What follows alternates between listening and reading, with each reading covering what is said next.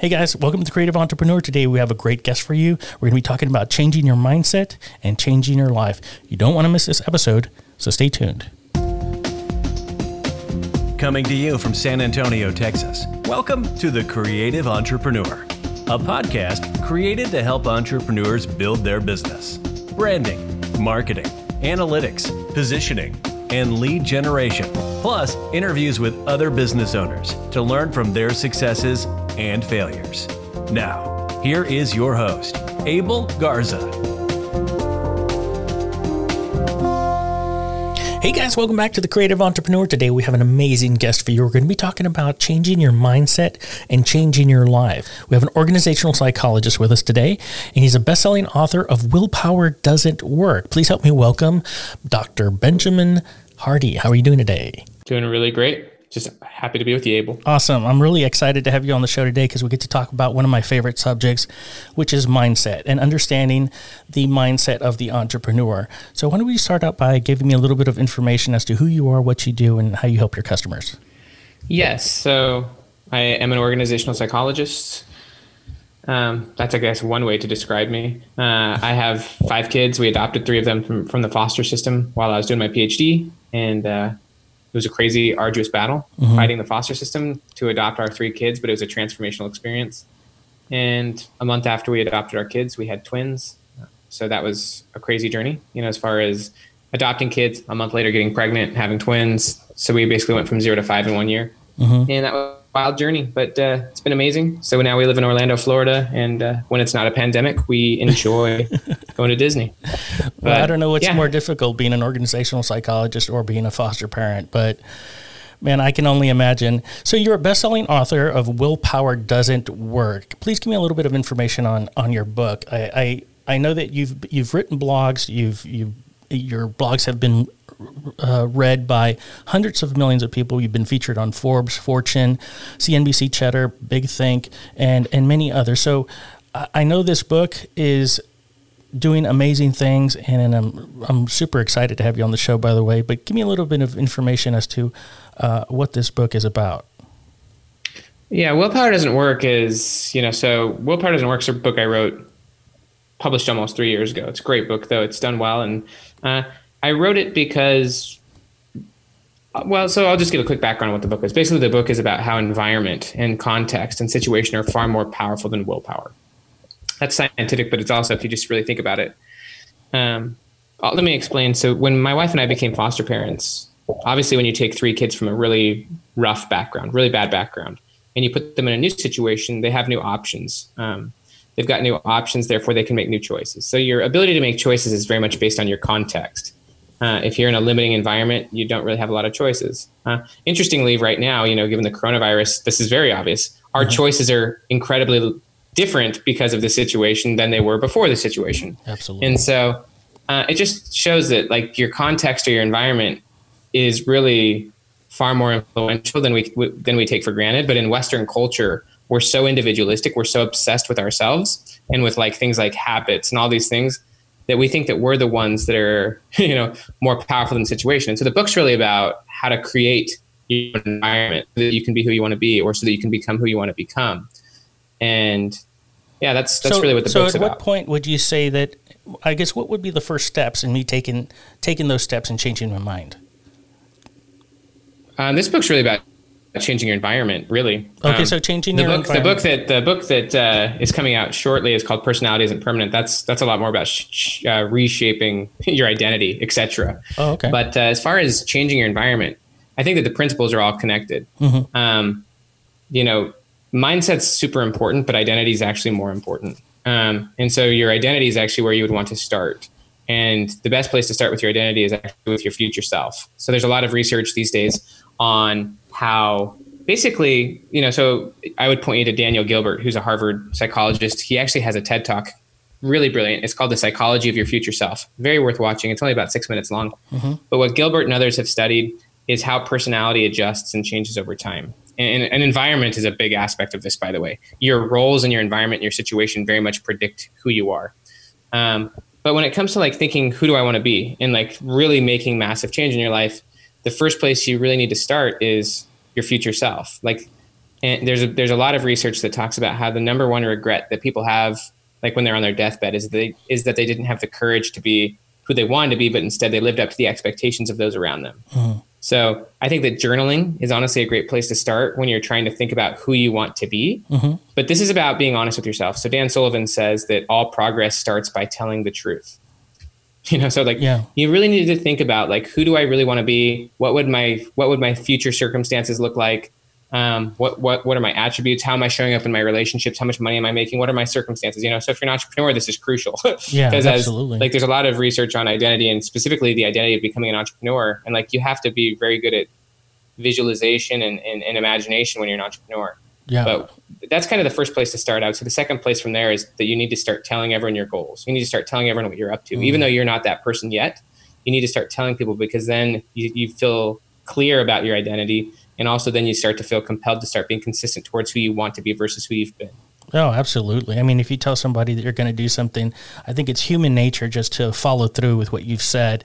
Otherwise, you're compromised there. You just, you're looking like sometimes you say you're going to go on a diet and you buy some smaller pants or some smaller jeans and put yourself in the idea, the mindset, okay, one of these days I'm going to fit into this. And then, hey, guys, guess what? I'm going on a diet tomorrow. And then you don't go on a diet, and then they're going to be like, hey, dude, what's up? How come you're not on the diet? If you start telling everyone, so there's a good theory. It's called what you're saying is brilliant. It's absolutely brilliant. So like basically there's a theory called the theory of narrative identity. It's basically how our identity is shaped. And our identity is formed through primarily a few things. One is how we describe ourselves to other people. So if you start telling people what you're saying, as far as like, this is where I'm going, this is who I'm going to be, I'm getting in shape. Like if you've been out of shape, I'm going to do this. Here's what I'm going to do. Here's what I'm going to do it. You start telling that to everyone.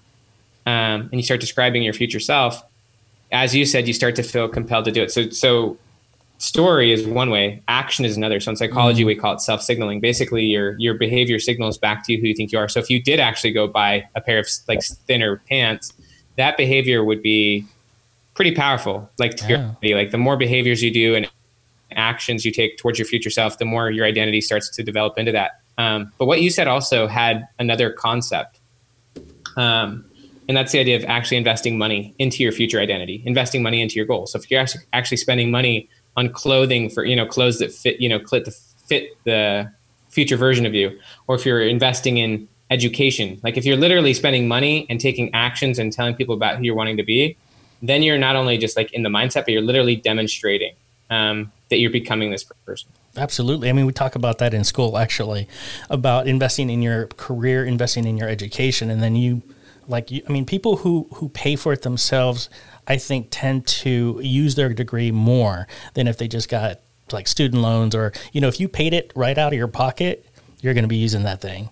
And I can totally see that.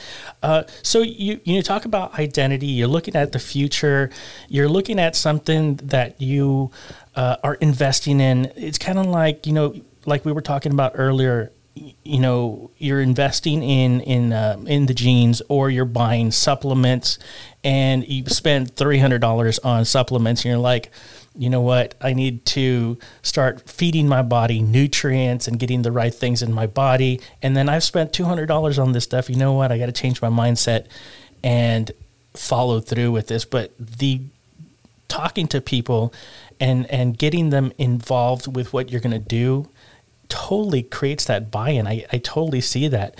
What would you say are some of the main challenges that people have once they've made that commitment, once they've gone in there and said, okay, I'm going to change this in my life? What are some of the pitfalls that they run into? There's a lot of pitfalls. I think a primary one is honestly their environment. Social group. So like your social group and the roles that you're in your current situation, and even just the environment in general, very much predict your behavior. And so one of the big things that you need to do, and this is part of why you need to start telling everyone about your goals, is that you need to reset the expectations for your relationships. Some of them are going to support you, some of them are not. But you need encouragement to move forward, and you will actually be surprised. You'll get a lot of encouragement, to be honest with you. If you start, and honestly, if you're not telling people about your goals, then you're not actually being honest. Like if you're just dropping yourself to the expectations of those around you, or if you're dropping yourself to the consistency of who you've been, then you're not living honestly. And if you're not being honest about who you want to be, and if you're not in relationships, then your relationships are actually not that powerful. So your life is a little bit more surface level. Yeah. I think resetting the expectations in your relationships and even potentially surrounding yourself with peers that are going the same direction that you want to be going, and maybe even mentors and coaches, et cetera, who can support you very powerfully on that way is big, but also just alternating, changing aspects of holding you back. Like if you need to remove the apps on your cell phone, like if you need to remove the junk food from your cabinets, your environment is a clear reflection of you. And so, it's not just how you spend your time. It's not just what you think about. Like there's a good quote, and this comes from Zig Ziglar, who's, got some interesting concepts, but he said, your input shapes your outlook. And that's very true. Like the information coming in, the food coming in, all the things coming in from the outside world are literally shaping who you are and the experiences you're consistently having. Like one of the reasons why people don't change as much as they could is because they're in the same situations over and over and over again. They're playing in the same roles, and your role very much shapes your persona. So for example, you have multiple relationships, but in each of those relationships, you show up a slightly different way because in each of those roles, you have a persona.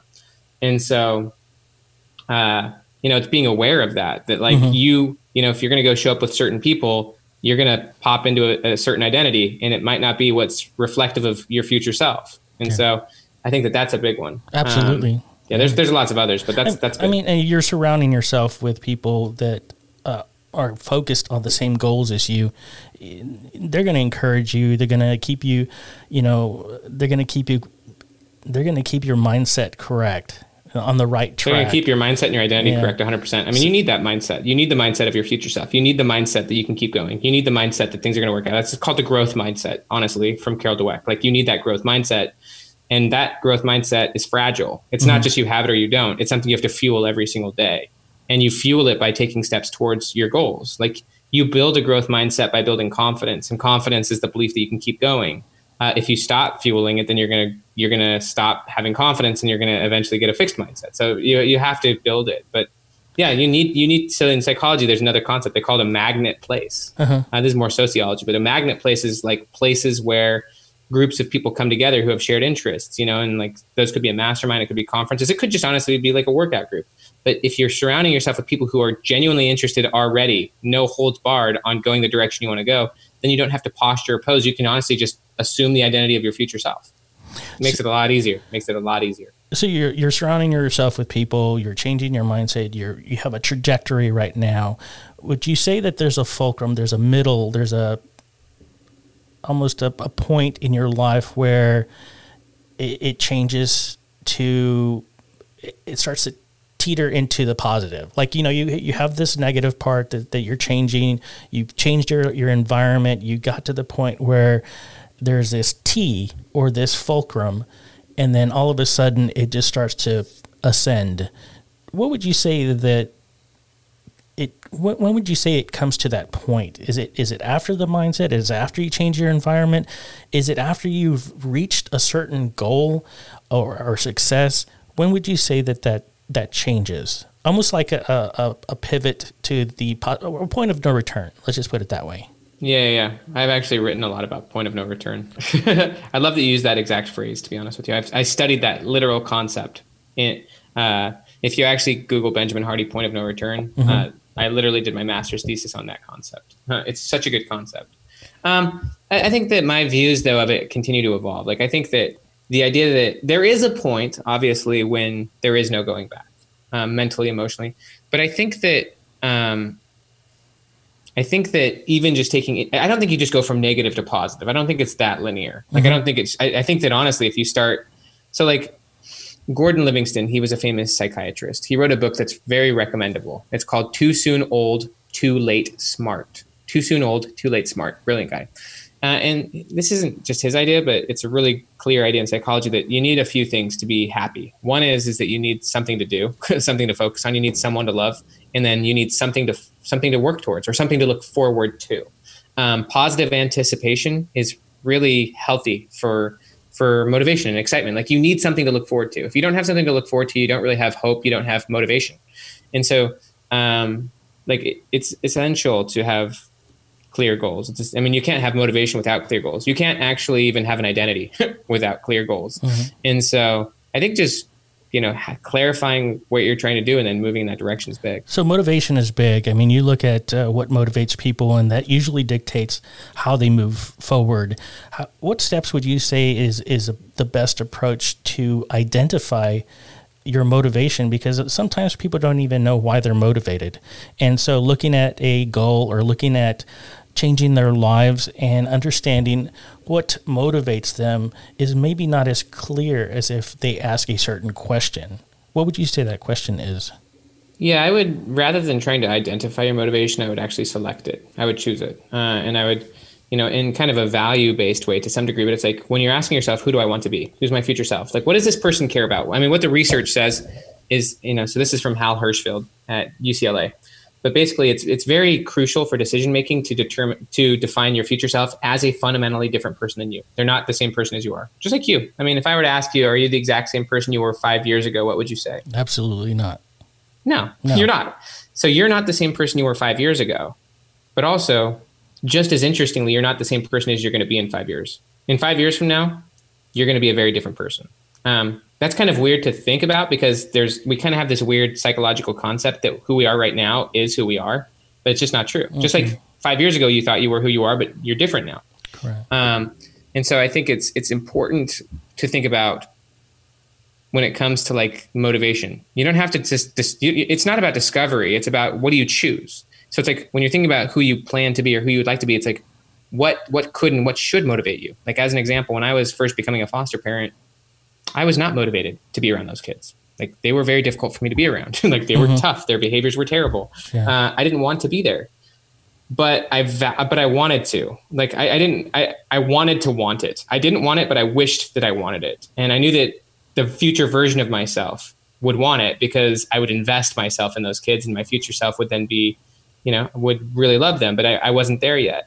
And so rather than trying to find what motivates you is what should motivate you. Like what would your future self be motivated by? And then you have to then develop that. So like motivation isn't what drives you. It's actually your goals and your behaviors that drive you, and motivation is what kicks in. So like there's a Harvard psychologist named Jerome Bruner. He's got a great quote. But basically the idea is that you're more likely to act your way into feeling than feeling yourself into action. Mm-hmm. So, you can learn to become motivated about just about anything. And so the goal is to determine what you should be motivated about, and then you fuel that by investing in it, by working towards it, by spending time on it. And, just as an example, like the current Benjamin Hardy that you're speaking to is very motivated to be with my kids, to invest in them, to spend little moments with them. Former version of me kind of avoided it. But I've invested myself in them, and I've really shaped my identity around the fact that matters to me, being a father of these kids and caring about what their outcomes are. Mm-hmm. That's now my preference versus it was not my preference before. So you've got to choose it. You don't find it, you choose it. Well, I know that there's been a lot of situations in my life where I know where I wanted to be. I know what I wanted to do. And certain situations in my life almost caused me to persevere. So there's a lot of things that divorce, single dad, having a business, being in the military, going to school at the same time. A lot of things in my life they were the determining factor as to what my motivation was at that time. That makes sense. Makes a lot of sense. So like, for example, somebody who loses their job, well, they were complacent at one point. They had their job. They probably didn't. Now the situation is shaping their motivation, right? Exactly. So now there's nothing wrong with that. That's pretty normal. Yeah. I mean, and so for me, just in my example, divorce changed me. Now I'm working another job to try and support and feed my kids, and give them more than what I had when I was a kid. And so like. And of course, I'm going to school to try and better myself. You're amazing, brother. So, you're going to get it. I'm excited for you. And sorry about the painful experiences you've had. Well, that was back when. I appreciate it, but I mean, it's been 10 years now. But my kids are already all somewhat grown. They're in their teens now. But it was a challenge. And you look in the mirror and you ask yourself, can I really do this? And then you look in the mirror and you ask yourself, can I do this? And so you find your motivation. You get done what you need to do, and just, what, I have no choice. I have to do this. And then I built a business when I was doing it. I had I had multiple businesses during that time. But that environment like you're talking about, it changes who you are. It changes, you evolve into so much more. It's crazy. Yeah. I mean, there's a quote from William Durant. William Durant was a famous historian, and he said that the ability of the average person could be doubled if the situation demanded it. So it is important to realize that situation matters. This is, again, why I wrote Willpower Doesn't Work, is because environment and situation really shape people, right? Mm-hmm. It's like when you got divorced, all of a sudden things changed a little bit. You had to make some adjustments. Like, you lose your job. Wow, you got to change things. And so like the core point here is that yes, situations happen to you, but you can also shape situations that force you forward. Like, so for example, like, again, going just back to foster parent, like, we didn't just reactively fall into that situation. We chose that situation knowing that it would force us to adapt and change in different ways. And you can apply that. I mean, even as an entrepreneur, you create a company, or you start moving forward, you even get some clients, and now you've got to like build the thing. It's like an MVP, you create a minimum viable product, and all of a sudden people want it, and you're like, oh wow, now we're in a situation where we've got to build this thing. So it's like, you can put yourself in situations that then force you to adapt, and then the situation motivates you. I mean, what they say, situation. So if you've got a personal trainer at the gym and they're pushing you, like, they're your motivation now, even though like, you want to do it, they're the ones who are helping you forward, and it's not all on you. Like your situation is very much pulling you forward. Yeah, absolutely. Absolutely. So in looking at the environment, and you're looking at some positivity in this industry, you look at podcasting, for example, there's a lot of people that come to me and say, hey, I want to start a podcast, and I don't know what to do, but I'm very hesitant in starting because I don't want to expose myself to ridicule or talk about something that maybe people don't feel like I know. How do you mitigate that negativity or that mindset? By telling everyone what you're going to do. Literally. Mm-hmm. The person who wants to start a podcast, tell everyone you're going to start a podcast. Like, literally. Like, I know that you might get some negative feedback. There's other things to think about here. So there's a concept, Malcolm Gladwell popularized it. It's called the 10,000 hour rule. Have you heard of that? Mm-hmm. Do it for 10,000 hours. But he borrowed that from a bunch of research from a guy called Anders Ericsson. And Ericsson wrote a book all about it called Peak, but he's been studying what's called deliberate practice for a really long time. Deliberate practice it's actually not the 10,000 hour rule. It's not a rule at all, because honestly, by doing something for 10,000 hours, there's no guarantee you're going to get good at it. You can go to the gym, for example, and do the same thing every day and not get any better, right? Yeah. So I'm bringing this up for the person who's afraid to try something. Mm-hmm. So in order to transform, you've got to first off know what you want, and then you've got to go through the process of becoming that person. That's what deliberate practice is called. Is that throughout, if you're wanting to become a podcaster, you got to start podcasting. But your podcasts now are not going to be as good as your podcasts in 3 months. But it's called practice. Like, so literally, you should commit to your goal, commit to the outcome, but you should be very flexible towards your practice. Like, yes, you need to get better and better. But like for me, for example, every time I publish a blog post, it's just practice. If it flops, that's all right. I'm still committed to my goal. Mm-hmm. But right now, because this is just practice, I don't have to be so attached to the outcomes along the way. I'm very much committed to the ultimate outcome, but not along the way. And so I think just recognizing that it's practice. And that in the future, you're gonna actually be better than you are now. Like when I read old blog posts, I'm like, wow, I would not have written that today. In fact, I wouldn't even said that today. It's almost embarrassing that I wrote that. And that's a beautiful process to go through. So practicing it, it changes you. When you're talking about getting started, and a lot of people say just get started, forget about the details, just start doing it. Like start creating content, start taking failing. Photographs, start doing everything start failing that you want to do. And so like for example, photography. In photography, I get photographers or aspiring photographers that come to me and say they want to do something. They say they want to become a photographer. They don't have enough money, but they want to start. They know that they don't have the knowledge, but they want to learn. And they don't know how to get started. And I was like, well, you have a phone, right? Call a photographer, negotiate a price that's less than what they would charge a regular customer, get the customer, put them together, do that 10 times, now you're making some money. Shadow the photographer, now you're learning, and now you have enough money to buy your equipment if you need to do so.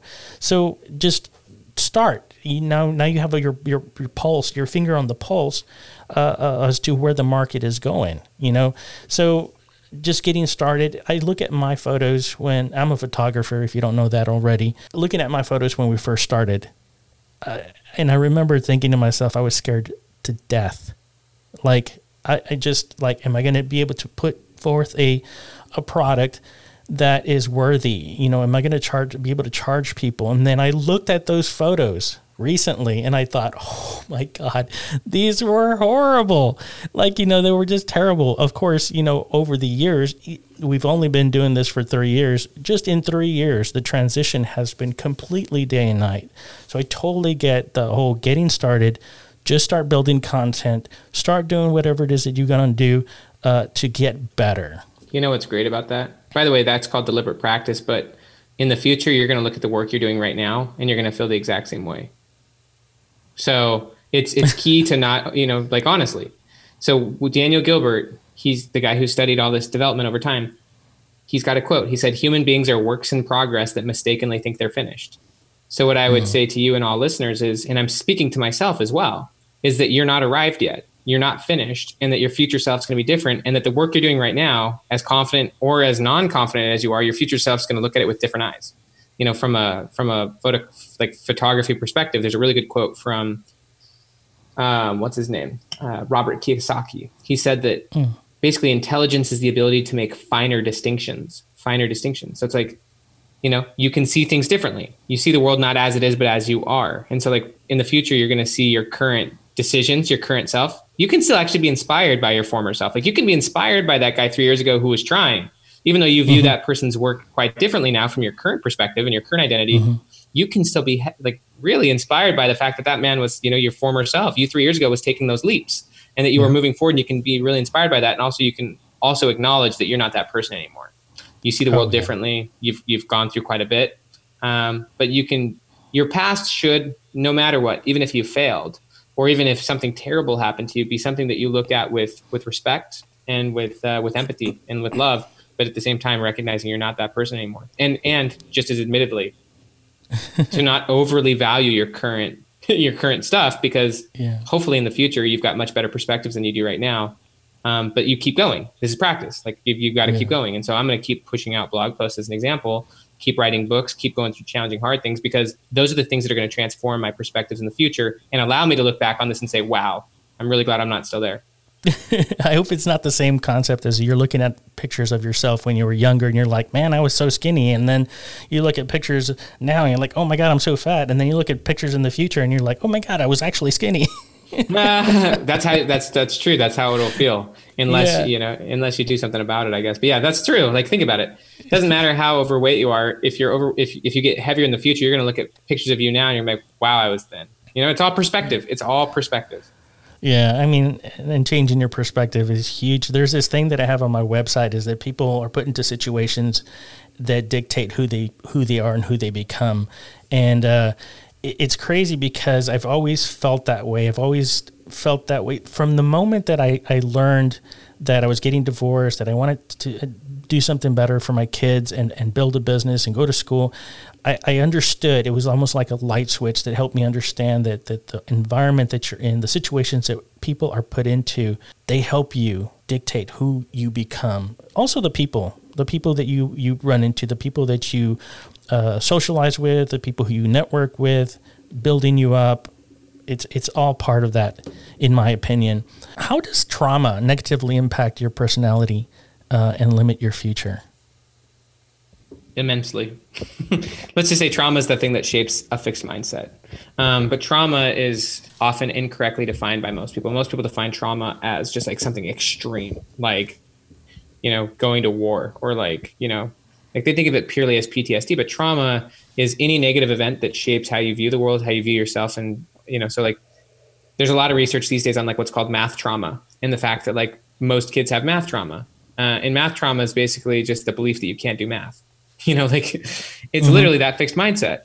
But where did it come from? It came from at some point a negative experience happened. Maybe a teacher or a parent said you're not very good at this, or they failed a test, or just something occurred and there was a negative emotional reaction. And in that emotional reaction, what's called a cognitive commitment occurred, which is basically an idea, a story. I can't do this. I'm not good at this. This is as good as I'm going to get. I should do something else, because they're reacting to the negative emotions that occurred. So in psychology, you've got your primary emotions, which is your initial reaction, and then hopefully you've got secondary emotions, which is where you can reframe it and kind of choose how you view it or how you feel about it. But with trauma, you have a negative event that occurs, and you don't reframe it. You're defined by your initial reaction and the initial insight that came, which is like, I'm not good at this, or something occurs, even just negative. Obviously there's people that go through very hard things. We've all gone through very hard things. And so there's a book actually called Body Keeps the Score. The Body Keeps the Score by Bessel van der Kolk. It's the #1 book on trauma. It's actually the reason I wrote Personality Isn't Permanent. It's because I read that book. But one of the things he talks about is that trauma freezes your personality. It literally keeps you stuck in the past, and it stunts your development. Because basically what trauma is if it's not resolved, it leads you to being emotionally rigid. You become very rigid in how you see the world in black and white, and you become unwilling to deal with difficulty. You become the opposite of flexible. So psychological flexibility is crucial to learning. You've got to be flexible, and that's really an aspect of confidence. But what happens if someone develops math trauma? Like literally, and that's literally just the mindset that they can't do math anymore because of some event that occurred, and they're defined by that event rather than defined by their goals, and then supported through the glass ceilings that you hit along the way. Absolutely. If you have a negative reaction and you form some belief, a fixed mindset that you can't do this, then what that means is you're going to be incredibly non-flexible towards math. You're not going to be imaginative. You're not going to see yourself getting better at it. You're going to actually see yourself stepping away from it. And so you don't imagine yourself moving forward, which is again required for deliberate practice, seeing yourself getting better and better, but you become inflexible and you become unwilling to deal with it. And so you just shut off.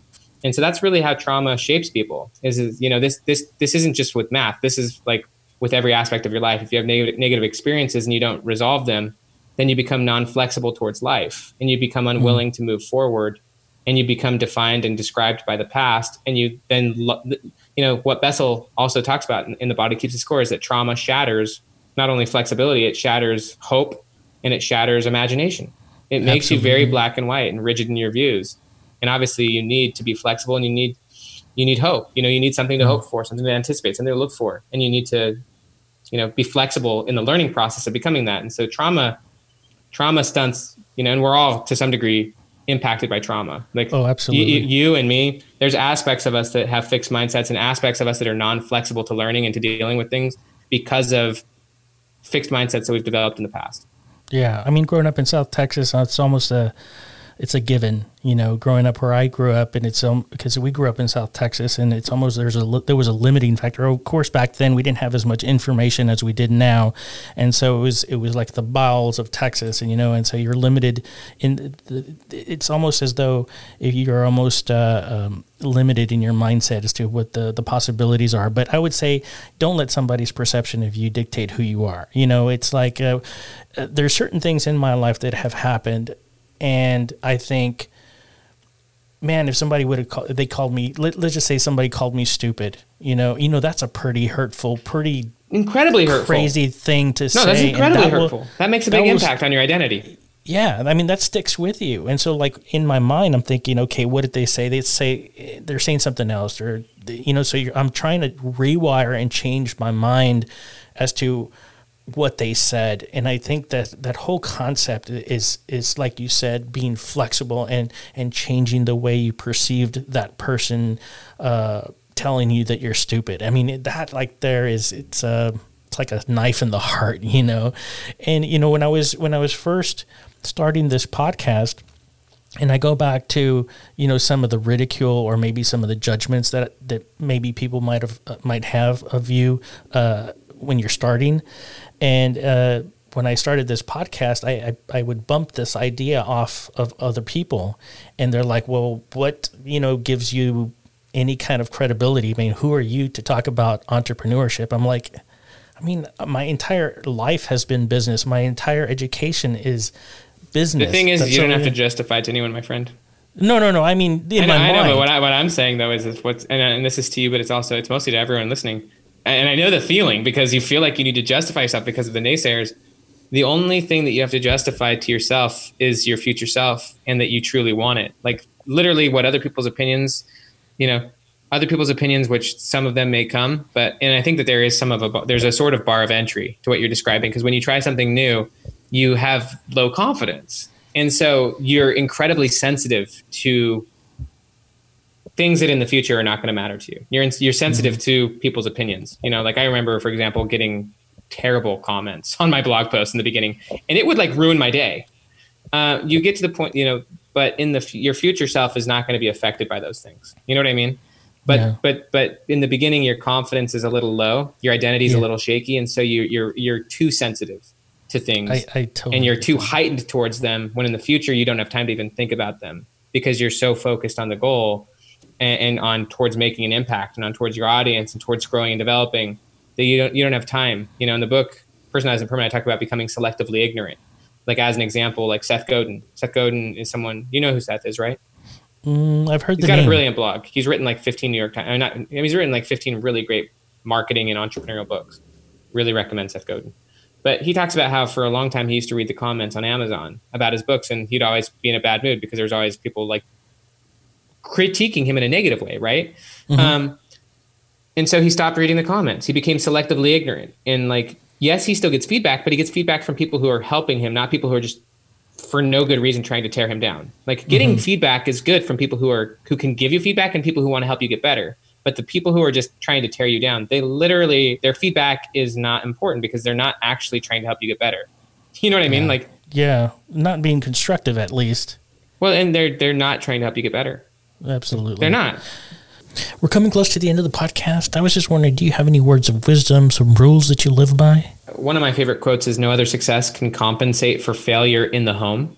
So for me, family for me matters. And that doesn't, just for you, for example, just because you've been divorced doesn't mean you're a failure. Like to me, it's like your investment in your kids and like what you focus on. So for me, I'm like, I believe that nothing I do in my life will be as important as my roles, as a husband and father. And so for me, I very much, I will give up opportunities just to be that, and I think that that's been really a big one for me.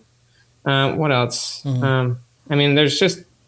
There's things that I definitely do well, I guess I'll give another quote or an idea, but there's habits that I've done that I feel like are really essential. But the other quote is 100% is easier than 98%. This is one that I really love. And I'll explain it. So 100, and this comes from Clayton Christensen, who's no longer alive, but he was a Harvard business professor who was really brilliant. But he said 100% commitment is easier than 98% commitment. And the reason for that is that if you're only 98% committed to something, like let's just say a diet, if you're 98% committed to the diet, then what that means is that in every future situation you're in, you have to make a decision if this is one of those times when you're going to live the diet, right? If you're 100%, then in every future situation, it's like, it's black or white. It's like, yes or no, I'm going to do it or not. But if you're only 98% committed, then in every future situation you're in, you have to make a choice. Is this one of those times? And what they call that when you're trying to make a choice is they call it decision fatigue in psychology. In order to make a choice, you gotta go through decision fatigue. And when you're dealing with decision fatigue, usually the situation wins, or more often than not, the situation wins. And obviously when the situation wins and you're going against what you're striving for, your confidence plummets. And so Michael Jordan said, "Once I made a decision, I never thought about it again." The idea of never thinking about it again is really nice. Having to think about something in every situation you're in really burns you out, and it confuses your identity because you're saying one thing, but you're doing another, and you're just watching yourself go back and forth.